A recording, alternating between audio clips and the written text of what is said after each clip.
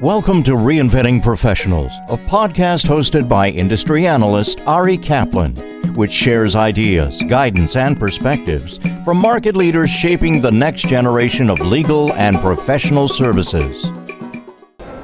This is Ari Kaplan at the Masters Conference 2017 in New York City, speaking with Robert Childress, the founder of the Masters Conference itself. Yes. And it is really a privilege to talk to you today. How are you doing? Good, Ari. How are you, my friend? I'm doing well. So thanks for having me here. Tell us a little bit about the evolution of the Masters Conference. Well, when we first started, we had this gentleman named Ari Kaplan who came to the first conference, and he had the vision and gave me the right insight and told me exactly what to do, and I've just been following his plan from the day he shared it with me. That's it. And so from that point on, I've just been doing what you clearly had mapped out. And in fact, I was excited to see you today because I don't know what to do, and I was hoping you could lay on that knowledge for the next 10 years, because I'm really kind of hurting, Ari. So if you could, I don't know if you want to record it for all your listeners here, but maybe not, because it's secret stuff. Secret sauce. Secret sauce,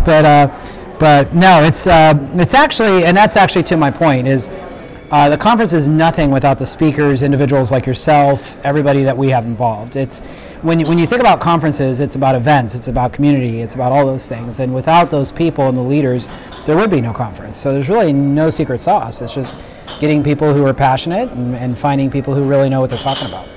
So today there was a focus on cybersecurity, on information governance. I attended a number of really interesting panels. How are you developing the content, especially because the Masters Conference is now in a number of different cities? Yeah, it's funny you say that, because I'm in 8 cities next year. I'm in 7 this year. I'm in London in September, and then we have DC October 12th and 13th, and then we're in Orlando. And we're developing content. We have our cabinet, which is a bunch of individuals that we've handpicked and worked together to build a platform that actually has different elements. And what I mean by that is, when you look at a lot of the conferences that happen in our space or outside, is they tend to be, they have horse blinders on and they're focused on one thing, right? I mean, we have a lot of IG conferences and we have a lot of things like that. And Masters Conference from the beginning, since you told me what to do, thank you for telling me just to name it that, but no, Masters Conference, the whole reason why we had that initial moment, and for all of you listeners on here, if you have that company or that vision, or you remember that moment where you sat down and you said, what is it going to look like? What do I do with it? And at that moment, which was 11 years ago, I said Masters Conference. I want it to be something that as the industry changes, we change. So with that, the content's developed with the cabinet, but the cabinet is built with experts in cyber, experts in IG, experts in e-discovery, and outside of the law. So because what I see happening is data is everywhere, and data is the big kind of what it flattens out the space, really. If data is impacting it, it can be in any different communities, cyber, e-discovery, law, medical, you name it. And so we actually are running a conference around data, technology, not just e-discovery, if you think about it. So I know that's a long-winded answer, but that's basically how we develop our content and why we've developed it the way we have. So, where do you see the industry headed, especially given your perspective of looking at this from a data-centric scenario?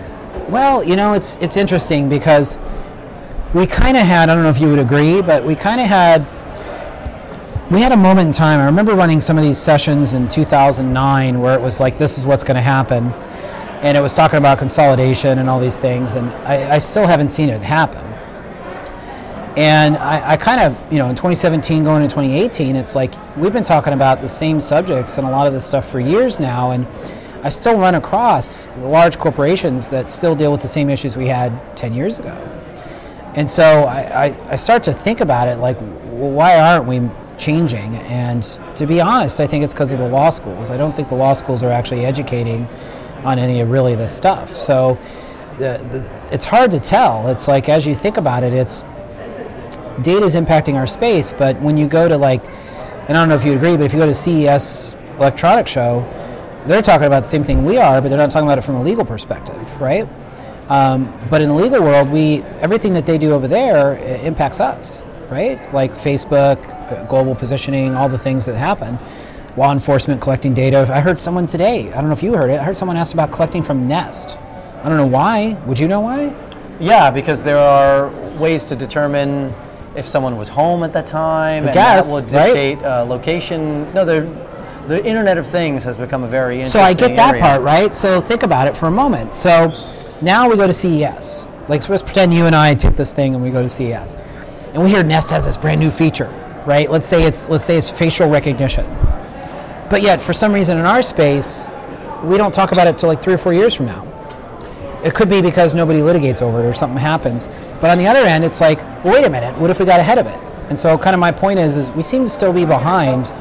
We're almost reactionary. I don't know if you agree. We react to everything. We don't proactively go after it. I don't know. So how do you keep the content fresh and proactive?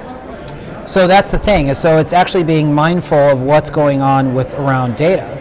So when I listen I'm constantly paying attention, and I'm hunting down individuals who are not in our space but on the fringe. Like, I've got a couple individuals here who don't know anything about Masters, don't know anything about what we do, our space, but yet they're very influential in the legal community around blockchain and different things like that. So what I try to do is educate those individuals on our space is and try to actually bridge the gap and then bring them in. So I have a couple individuals here today that walk around our conference kind of confused, like, this seems to be kind of old hat kind of stuff. Like, well, what do you mean we don't know what to do with, information governance and stuff like that? And I think that's it. It's like the more I can hunt down those individuals and the more I can bring them into our community and the more I can meld them and have them have real conversations with these guys is really the way to make change, because I've waited so long for the organizations that are in this space that take this very serious to do that, and they haven't done it. So, how do you seamlessly connect the content and discussions from city to city? Well, it changes. I don't know, seamless. I think seamless is the way it looks, right? So it's actually more of knowing that city. Like, if you actually follow the history with Masters, I have 11 years of knowing these speakers and professionals and you name it. And quite frankly, a lot of the speakers that we've had over 11 years and a lot of people that we work with are in those cities or might be in San Fran or might be in Dallas. And it's just very easy to communicate to them and say, okay, who's the right players, who do we work with, and what can we build the same model that we've got either in Chicago, down in Dallas, and so on. So it's more of a process that we go through, but being that Masters, and I guess kind of the commercial is being that Masters has been around for so long and trusted for so long, it's really easy to take the same conversation to different cities. The only challenge is that I actually I was in London and we were working on a session and I had helped them with a PowerPoint and actually put in their FRCP. And I don't know if it's okay to say this, but they're Brits, so we'll get away with it that way, right? But in their British accent, they were all on the call with me and they said, Robert, nobody cares about your damn FRCP. And I'm like, actually, that makes sense, right? They wouldn't care. And so so there is moments where we don't have it all right, but for the most part, it's pretty easy to repeat. So, well, this is Ari Kaplan speaking with Robert Childress, the founder of the Masters Conference at the Masters Conference in New York City 2017. Robert, it's really a privilege. Thank you very much. Same here, Ari. Always a pleasure. Thank you. Thank you for listening to the Reinventing Professionals podcast. Visit reinventingprofessionals.com or arikaplanadvisors.com to learn more.